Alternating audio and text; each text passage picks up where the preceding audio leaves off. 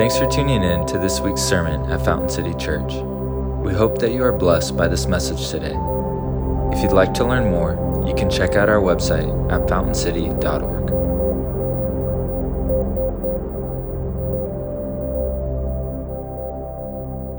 We are beginning a new series today from the book of Mark. Say Mark. That's right. And my desire today is really just to introduce this gospel to you and to really talk about why it's important for us to wrestle with it the way that we are. And so today, if I can just give you a little preview, this is going to be as much like a PSA, public service announcement about how we're going to go through this gospel as much as it is going through the gospel today. And I really want to talk about the context and why we're doing what we're doing. And so our goal in this series is kind of twofold. First off, as a community, and we're still in the first year of what it means to be a church plant, we really want to immerse ourselves in the Scripture. How many of you know that's really important? We want to immerse ourselves. For my generation, I'm turning 37 this year. My generation and below, we have very low knowledge of the Scriptures. For a lot of us, we don't really have a biblical worldview. We're not grounded in the text. And so we can believe anything if we don't know what the Word says, right? Are you with me? And there's lots of different doctrines out there and ways that people want us to believe. And so we're saying as a community that it is valuable for us not just to preach inspirationally, that's good. It's not valuable just to preach topically, also good. But we also want to dig into the Scriptures and see what Jesus was doing, what he was saying to this community of people 2,000 years ago, and how that impacts us today. Are you with me? And so we want to be a people who immerses ourselves in the Scriptures. And so here is what I'm going to attempt with every bit of my passion and fortitude. We're going to try to not move through Mark in a hurried way. We're going to try to just pace ourselves. Now, if you know me at all, this is not my strength. I really love blazing a trail and having a nice start and a nice finish. That's just not what we're going to do with the Gospel of Mark. We are rather going to move through in an unhurried way, and we're going to stop along the way as we need to address topical conversations that come out of the text. Because as we work through Mark, you're going to start to find issues that we're struggling with today. And you're going to find things in your own life and in your own family that suddenly start to pop up. And as the Spirit leads us, we're just going to pause on the Gospel of Mark, moving through textually, and we'll stop and we'll speak to those things. And we'll also have guests in who are going to share. And so this is going to be kind of like the background soundtrack to our church for the next foreseeable future. Is that cool? It's the thing in the background that just doesn't stop. It keeps playing, and we're going to interject other things in the middle of that every now and then.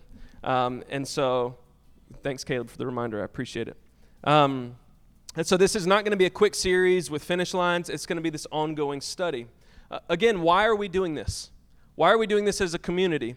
Many of us are new to faith, or we grew up in churches where there was only topical preaching. How many of you grew up and that was kind of the mainstay, just moving from topic to topic? And look, I believe that is powerful, and I believe it's healthy. Most of the New Testament, all the epistles are topical preaching. Okay, so we're not demonizing that. That's how we've done the first 6 months of church planting, is preaching topically on the things that God was putting in our hearts. But we also want to flex a different muscle in this season, and we want to build this place in our community and for us individually where we're grounded in the Scripture. And so we feel like this is really important. And the reason that this is so important to me is that my job is a part of what Ephesians says that the role of the church is. It's to equip you for works of service. It's to mature you. It's to build you up in unity and in knowledge. And so for us, the Scriptures are going to be a center point of that. Now, here's a word of caution that I want to share as well. You do not have to be a scholar to be a follower of Jesus. Are you with me? I don't know if you grew up in a tradition where that was like a pressure point, where you needed to be an intellectual giant. That is not what we say. In fact, Jesus surrounded himself with men who were so unintelligent, that it was noted in the Sanhedrin, these guys must have been with Jesus. There's no other way they would have known that, And so the marker for what it means for us to follow Jesus is that you are spending intimate time with the Savior and he's transforming your life. You do not have to be a scholar with a whiteboard and know how to define everything in Greek. And look, that's valuable. It's not the point, okay? And so, but that kind of is my job. And so I want to make sure I'm doing my job so that you can do what God's called you to do. Are you with me? I'm going to keep saying, are you with me, just to make sure you are. All right. And so you don't have to be a scholar. What else do I have here? Maybe you're here today. I think this is an invitation for this. As we start into this, maybe you don't have like a consistent rhythm of just being in the scriptures. Maybe that's just, if you're honest, you're just like, man, I really love Jesus. He's done some really cool stuff in my life. I don't read the Bible because I don't understand it. Okay. So today is a really good invitation for you to start. All right? We're going to be reading Mark together. Suddenly you have a way to deepen your understanding of the scripture, and no judgment. Man, there's no pressure. It is an invitation for you to step in and to meet Jesus in a fresh way. And we're going to talk about the culture and why things are important that he emphasizes. But can we just as a community, can we agree that this is going to be vital for us to learn how to follow Jesus? Vital. And so for your life, maybe today you're not practicing that. I just want to encourage you to take a step. And if you need a way to start with that, maybe just read through Mark with us. Just at your own pace as we go through this study, start somewhere. We've got lots of people in here who are really deep in the Word and can be very knowledgeable for you to speak with and engage with. We can connect you with them. But beyond that, we want you to just get into a habit of stepping in. Okay? The reason that this is really important also is that if we're not living rooted in the Scriptures, we will misappropriate them to mean whatever we want. And my generation is professional at this. Right? We can take a text and make it read whatever we want. And so we really want to fight for that, all right? So firstly, we want to immerse ourselves in the Scripture for the foreseeable future. And no matter what tradition or movement you're a part of, I want to encourage you. If you're not doing this, it's dangerous, whether it's in your personal study time or corporately. So secondly, the thing that we want to do is I want to invite you guys to step into the world of the first century Jew. I don't want us just reading this as people in 2019. For us to really understand the Scripture, we have to put on those leather sandals that they wore 2,000 years ago and get into their perspective. We have to understand their experience and why Mark is so powerful. Because there is this urgency of Jesus' claim that he is the Messiah and the Son of God. And if he is those things, it changes everything. Everything. And so as we push through the Gospel of Mark, I want you to step into their perspective and to experience Jesus' coming the way they would have experienced it so that you can apply it to your life in a way that makes sense. And so this is really valuable for us. And for me, I'm really excited because I can't think of a better way for us to start into the fall and into next year than to surround ourselves and anchor ourselves in who Jesus is and what he does. This is what it means to be a Christ follower. It is all about Jesus.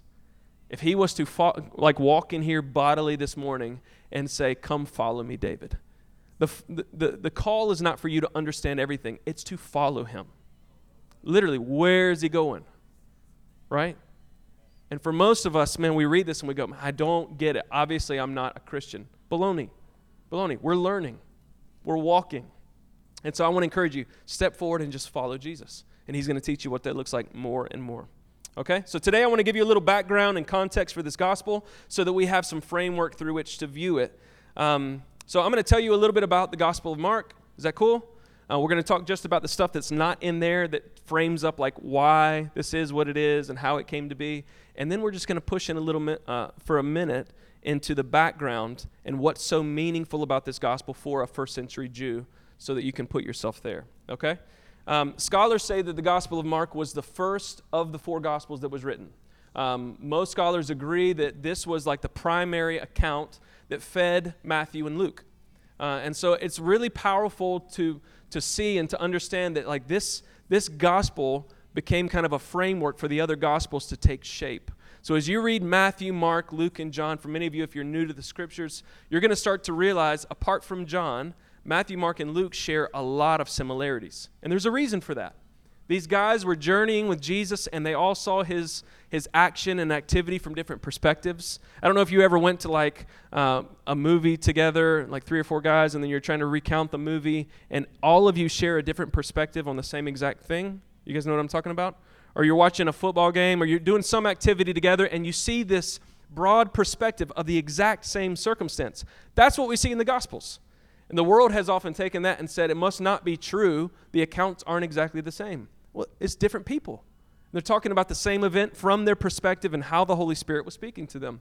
And so it's a really beautiful way to understand the Scripture, that God proves the reality of what's happening through Jesus through lots of people, not through one. We don't believe in just a singular revelation, right? It's not like Islam where there's a singular revelation and everybody has to believe that singular. God has done it through 66 books of the Bible. And I don't know how many authors. You guys know how many authors of the Scripture? No? Okay. Guys, come on. Where? Not 22 for sure. All right. 22 authors for 66 books. Scholars fail. Okay. Just when you thought you knew a guy. All right.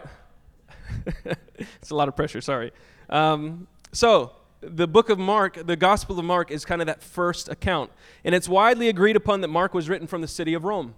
Mark was a translator for Simon Peter, and so Simon Peter actually was executing his ministry in the city of Rome, if you know anything about church history. So he's there under the great persecutions that are happening, and he stays in the city ultimately to his death. But during that time, John Mark is there with Simon Peter. Some people say that Simon Peter actually gave him the gospel and that Mark just penned it, but most scholars agree that this is John Mark's perspective, okay? Now, it's really important to see that John Mark is not an apostle. He's not one of the superior 12, you know? He's a guy who was there in the crowd, who saw Jesus doing things. He was there when people were coming to Christ in droves, when people were being healed and signs and wonders. And somehow through this man's life, this gospel is elevated to one of the primary ways that people come into contact with the person of Jesus. And what does that say about my life and your life? That God uses ordinary, normal people who sometimes are bystanders and encounter the grace and the goodness of God, and God will use your life to bring other people to Him. You don't have to be a professional. You don't have to be the best. You simply have to be there with Jesus, right? And then you tell about everything that you've seen, everything that He's done. And so this is Mark's circumstance. History tells us, again, that he was Peter's translator. He was there with him, and that this gospel was written sometime in the early 50s A.D., and so if you can imagine it, like when I was a kid and I would read the Scriptures, I thought, well, surely this is how they were written. Matthew, Mark, Luke, John, and then you get into all the letters that Paul wrote and into Revelation, and this is orderly. And it didn't happen like that, right? Mark is written sometime around AD 50, the exact same times that 1 Thessalonians and Galatians and 1 Corinthians were written, right? And so we've got all of these things are happening at the same time. Jesus comes and he's resurrected and ascended in AD 33. And then in the next 17 years, there is just this wild movement where the church is being persecuted, where the gospel is moving out in ways that we don't understand. Acts is being written by Luke. So all of these things are happening at the same time. There's this convergence of the truth of God kind of boiling up on the scene. And so it's really beautiful to watch that happen. What else do we know about Mark? Mark was also known as John Mark. He was the cousin of Barnabas. You guys remember Barnabas? So out of Acts chapter 12 and 13, this guy Barnabas shows up on the scene, and very quickly he's like given a nickname. You know that people like you a lot when they give you a nickname right out of the gate, you know? So he comes up in a time in the church where people are selling properties, and they're giving that money, that income, to the apostles to spread out to everybody. That would be an interesting way to do offering this morning, you know? Like sell your extra house, sell your extra pair of shoes, come bring the money and lay it down at my feet, and I will disperse it, you know? But that's what was happening in Acts. And Barnabas came, and he had sold these properties, and he put all the money at the apostles' feet, and it says that they called him Barnabas, or son of encouragement. And so this guy very quickly was just known as an encourager and became a very trusted ally of the apostles. They would send him out on these journeys simply to check and see what God was up to in places and how they could support the movement of God in these new locations. And John Mark is the cousin of Barnabas. And so we also see John Mark kind of pop up in the stories of Paul and Barnabas. In fact, if you look in the book of Acts, when Antioch is praying, it says that teachers and prophets are together and they're praying and seeking the Lord's face and worshiping. And suddenly they drop this word into their hearts as a community. Hey, you guys need to set Paul and Barnabas apart to me, and I'm going to send them on this missionary journey.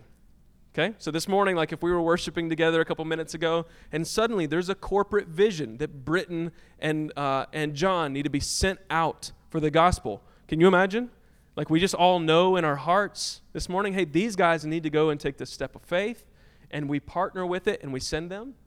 But they take a small team with them, and on that team is John Mark. And it's really short-lived, like it's kind of a dramatic story. If you look in chapter 13, you get all the way to verse 13, and John Mark bails on them and runs back to Jerusalem. And it like causes this big conflict in this early group of people. And so I love that even in the story of the Gospels, what you're going to find is that people are people, right?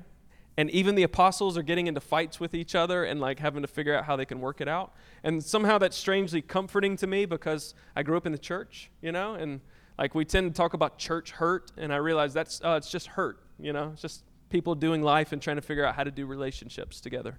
And so we're going to see some of that, and I really want to enunciate this. Like, Paul disliked John Mark so much that he would not let him come on other missionary journeys with him. This guy had bailed out in a moment of great need for these guys. And the result of it was that Paul didn't think he was up to the task to help them any longer. And so we see later in Paul's ministry, he actually calls and he says, please send John Mark. He's really helpful to me. And there's this like subtle, it's not overstated, it's very quiet. But I don't know about for you, when I read that, there is this thing that pricks my heart that for many of us, we feel like we've failed in ministry or failed in what God's called us to. And we feel like we need to be put up on the shelf and removed from action because somehow we're no longer useful to the Lord. Have you ever felt like that? And somehow in the Gospel of Mark, we take a guy who his failure is exposed. He fled from the apostles, and somehow he is still the first gospel that is written. And somehow he becomes useful in Paul's story again. And somehow he is fully connected to the kingdom of God being spread in the earth. I just want to share with you today, if that's you, and if you've been in this place where you feel like, man, my history and my story has removed me from being a part of what God's doing, the story of John Mark speaks to the absolute opposite of that. That your life is absolutely redeemable, and that God doesn't chuck you away because you made a mistake. That you're in covenant relationship with Him, and He promises to use your life for His glory. And so I want to invite you just to recognize that in John Mark's gospel, we see a redemption happen that you and I need to embrace for ourselves. Okay, so the purpose of this letter, are you guys still with me?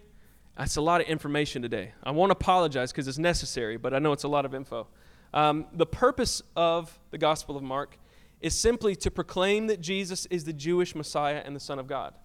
And for us, this is really like secondhand information. We know this. How many of you knew Jesus was the Messiah this morning when you came in? All right, good, excellent. People, if you don't even have to read the Bible and you know that, right? For us, this is secondhand information, but if we step into the shoes of the first century Jew, this is startling. This is shocking information. This gospel isn't like they read it and they're like, oh, yeah, we knew that. No, they're blown away. And for them, this has so many implications in how they live that's why it's such a shocking statement. In fact, if we fast forwarded to the end of the book finishes with two ladies running away because they're so terrified about the presence of Jesus, and there's no resolution to the story. Like it leaves it kind of up in arms so that you have to wrestle with whether or not these claims are true. And so even as the church of Jesus Christ, people who have received faith, we see this, but I want to ask you to wrestle with what Jesus is actually saying about himself. And what does it mean for you? If he is the Son of God and Messiah, what does that mean for us on a Tuesday? Are you with me? It's a vast difference. So from the time of Adam and Eve, there were these prophecies, these supernatural words that had knowledge about the future given through people called prophets. And this is really important. If you're going to understand how first century Jews, how they would have received the Gospel of Mark, for them, they had received these prophecies for hundreds and hundreds and hundreds of years about the coming Messiah. Rabbinic law, I think there was something like 400 messianic prophecies. Most people, if you ask them today, there's something like 40 that they'll quote. But for them, they were like overwhelmed with these prophecies about this coming Messiah. How many of you know the word Messiah? You've heard it before. That word Messiah means anointed one. And that begs another question. Anointed by what and for what, right? Again, we're stepping into Judaism. Are you with me? And so for him, they were looking for this guy who was going to be the Messiah. And so for more than 1,000 years, it's more than that, they're looking for this guy who is the anointed deliverer and descendant of David who would come and restore Israel and God's righteousness. So for the nation of Israel, this wasn't like some random piece of information that came to them. They were looking intently for the person of Jesus all the time. This was a part of their history. This was a part of the messianic claims and their prophecies. They knew this guy was coming. And that word Messiah is the Hebrew word, and the Greek word for it is Christ. So when we talk about Jesus Christ, it's not his last name, it's a title, okay? And it's like calling him Jesus Messiah. It's the same thing. And so the Hebrew word and is it funny? I don't know.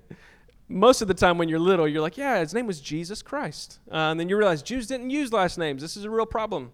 So Messiah was the Hebrew word for anointed one. Christ meant the same exact thing. And it points back to this practice all through the nation of Israel.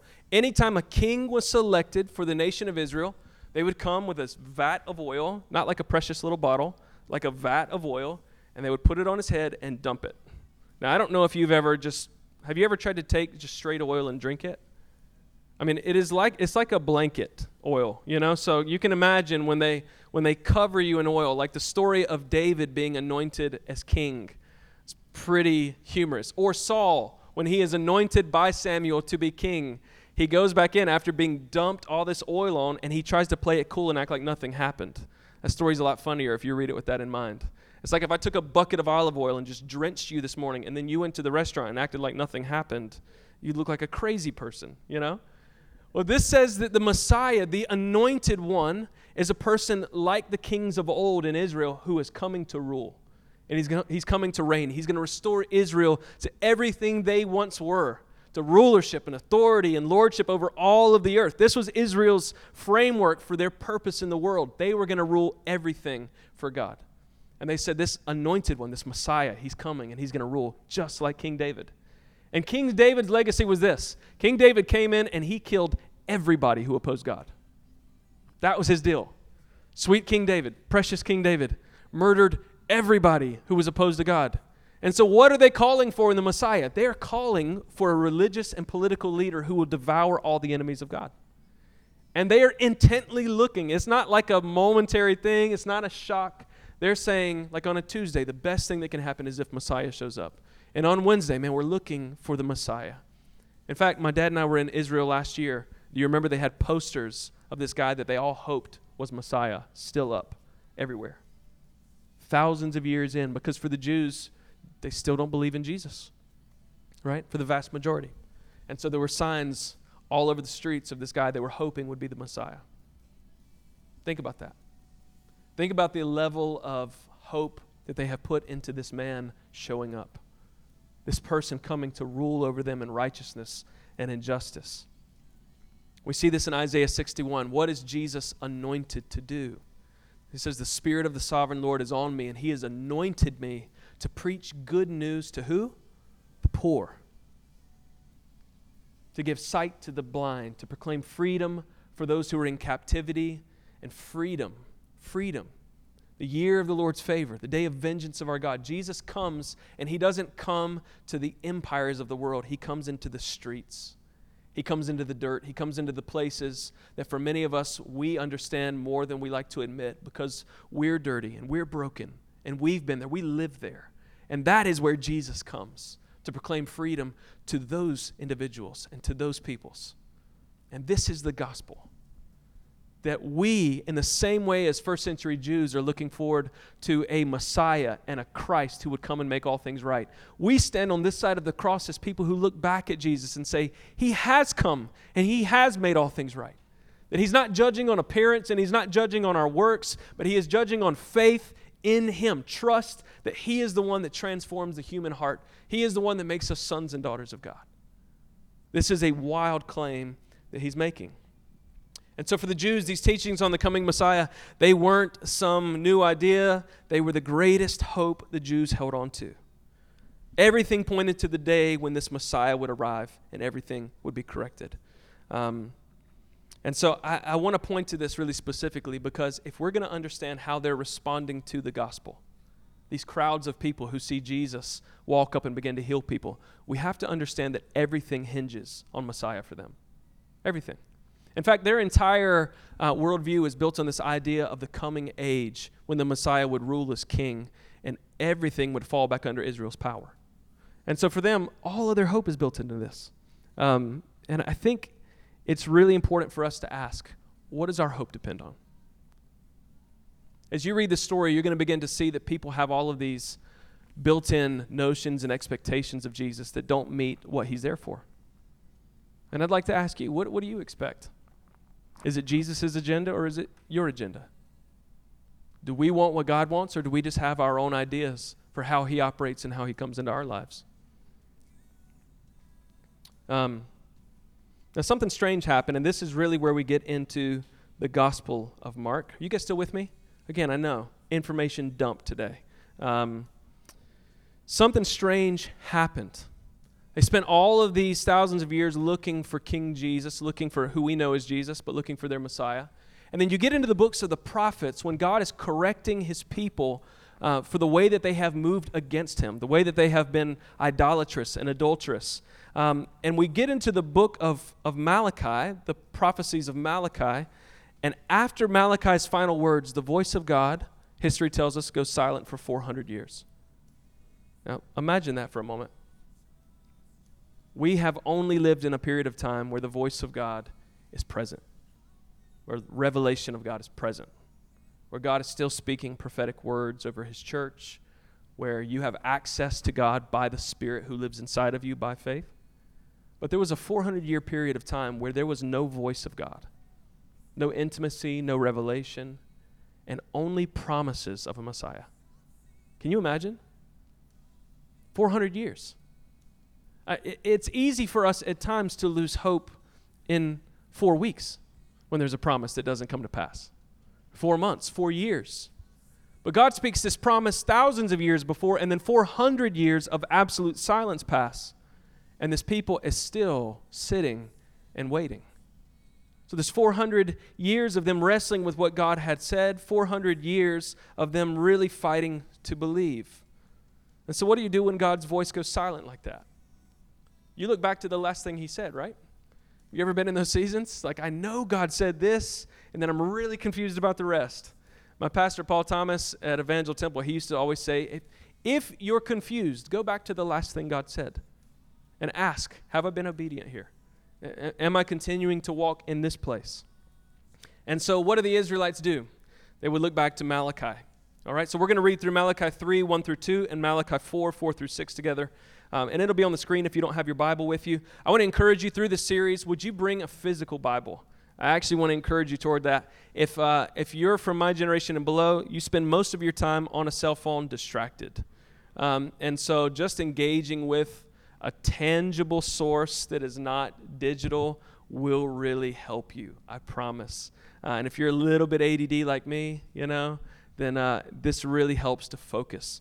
And so I want to encourage you to bring your scripture with you. So in Malachi chapter 3, verse 1, we see what God's intention is as he's leading toward the Gospel of Mark, right? These are the final words before he speaks again through Jesus. And he says, I will send my messenger who will prepare the way before me. Then suddenly the Lord you are seeking will come to his temple. The messenger of the covenant whom you desire will come, says the Lord Almighty. But who can endure the day of his coming?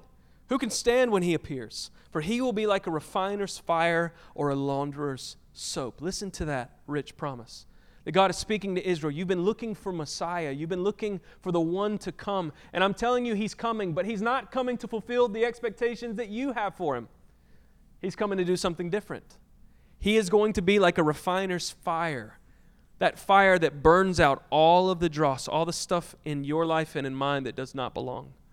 For them, a refiner's fire was stoked really hot, and they would put metal in there with all these impurities, and it would melt the metal down, and it would burn the impurities up because the heat was too hot to let anything else stay. He's saying this coming Messiah will be like that. Like whatever is in you, if you're going to be in him, if you're going to be under his authority, he's going to scorch out all that junk, and it will burn clean. And what he will leave is going to be usable and moldable and malleable by the hand of God for his use. He's a refiner's fire. He's also like this launderer's soap. We didn't do this in my age. I like hearing my dad and his generation talk about, when his parents or grandparents would scrub them clean, because they would use these soaps that were really harsh. What was it called? Lye soap? And just tear you up. Take a layer of skin off. You came out pink and fresh no matter what color you went in as. Just scrubbed a whole layer off. It says Jesus, the Messiah, is coming back as the launderer's soap. You can't help but to get clean when you're with him. He takes off all of the mess. And I don't know about for you, but even this morning, I recognize I walk with Jesus, and there are still layers coming off. And there's still stuff that the Spirit of God is burning out of my life that he says cannot stay, will not stay if you're going to be with me. This is the promise of who Messiah is. Malachi 4:4-6. He says he's turning the people of Israel back to the old ways. He says, remember the law of my servant Moses, the decrees and laws I gave him at Horeb for all Israel. See, I will send the prophet Elijah to you before the great and dreadful day of the Lord, and he will turn the hearts of the parents to their children and the hearts of the children to their parents, or else I will come and strike the land with destruction. So there is this promise. Guys, Messiah is coming. He is coming. He will be different than you think. He will burn away all the iniquity and sin from your life. And yet, there is a forerunner who is Elijah, who's coming before him, a messenger. And so God is giving these kind of clarion calls. Look for the signs. Look for the signs. And here in the book of Mark, we see exactly that. But the people are left with a promise. They're left with an instruction and a warning about the Lord's coming. And then silence for 400 years. God's promises demand periods of waiting. And more often than not, most of us are a little impatient with that process. Maybe you have some promises that were spoken over your life that you have not seen come to pass. That doesn't mean they won't. It just means they haven't.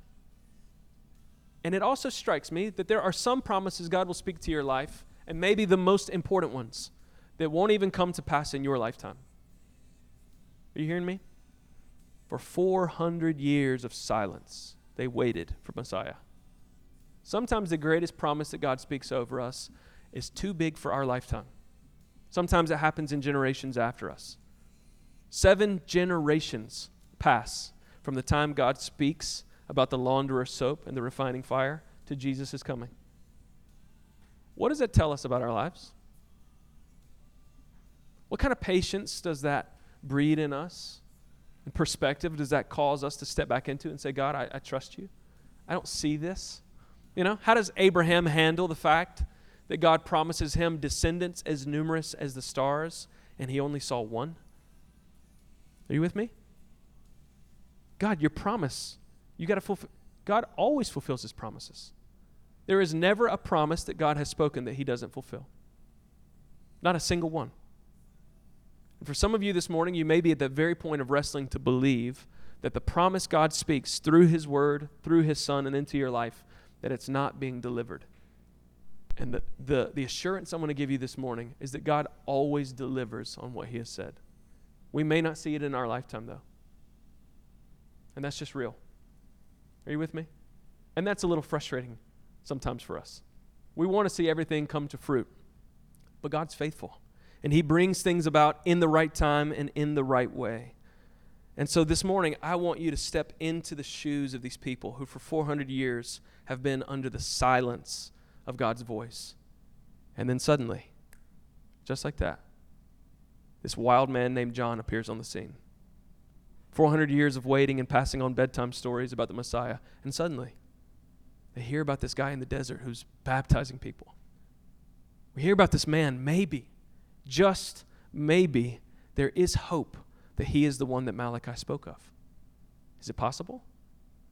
Is it possible that this man who is wearing camel's hair and is eating locusts and honey is crazy? This guy's crazy, right? Maybe. Or maybe he's the messenger that God was talking about all along, who was coming to prepare the way. If this is Elijah, then Messiah must not be far behind. Every one of us is entrusted with promises, with periods of waiting. And then we get to see the fruit. And the question is, will we believe in the same way they did? The scripture tells us they went out in droves to him. Why? Pharisees, Sadducees, everybody. They went out in droves because they thought, maybe this is the hope of Israel. For us this morning, just like the Jews 2,000 years ago, we stand waiting for the kingdom of God to come in fullness. To come in fullness. You know, the brilliant thing about what's happening in the earth today is that with all of the incredible stuff that God is doing, the word they use for it in the scripture is first fruits. That we're standing in a first fruits of the fullness of the kingdom of God. Just like John was announcing the coming of Jesus, we have seen the coming of Jesus to produce salvation and freedom for us. And Jesus is coming again, not to just come back and forgive more sins. He's actually coming back to rule and to reign. The scripture tells us that he is coming back as the king who will be seated in Jerusalem and rule over the entire earth. We're not just being taken up. He's coming here to rest. Are you with me? And the way that we receive this coming king is totally different. So listen to me today. Maybe you find in yourself the story of Mark is very familiar. Maybe you feel like a bit of a failure. Today, the king is still on the way, and he is calling you to stand up and to follow him. He's calling you there. And for some of you, you're wrestling with faith at the lowest level. You haven't received Jesus, or maybe you've grown up in church all your life, but your heart is a little hard to the idea. That's okay. Listen this morning. Jesus' claim is that he is the Messiah and the Son of God. He cannot just be a good human and a good teacher. He's either what he said he was or he's a lunatic. It's one or the other. And so for us today, it's to open our hearts once again and say, Jesus, are you? Are you the Son of God? Are you the Messiah? There's no judgment in this place. I trust Jesus to reveal himself to you through the body of Scripture and through the Spirit in the same way he's brought all of us to the kingdom. And so I just want to close with the first line of the book of John. Is that okay? Or of Mark, sorry. It says, this is the beginning of the good news of Jesus, the Messiah, the Son of God. That's it. So as we step into this series in months to come, I want you to follow along with us. I want your expectation to be that you'll meet Jesus for yourself. For some of you this morning, even in this introduction, you feel the Holy Spirit drawing you to respond to Jesus as King. You know, our generation's great about responding to Jesus as Savior. It's fantastic. But he's coming back as King. He's not just saving my soul, he's ruling the earth. And so how will you respond to his lordship? You just want him to clean you up and forgive you? Or are you also willing to submit and surrender your life to his leadership? That's a different thing. He loves you, and he wants to reveal himself to you. And he's gentle enough to call you and to show you exactly who he is as you walk with him. Amen? Will you stand to your feet this morning? Thank you for your patience with all that information. We wanted to make sure we're setting a pretty good foundation as we step forward into this series in months to come. This morning, I don't want to miss this moment. For some of you, Jesus has revealed himself in that fashion. And you know him as Messiah, and you know him as Son of God. But for others of you in here this morning, you haven't been following him. You haven't surrendered your life to him. This is the good news about Jesus.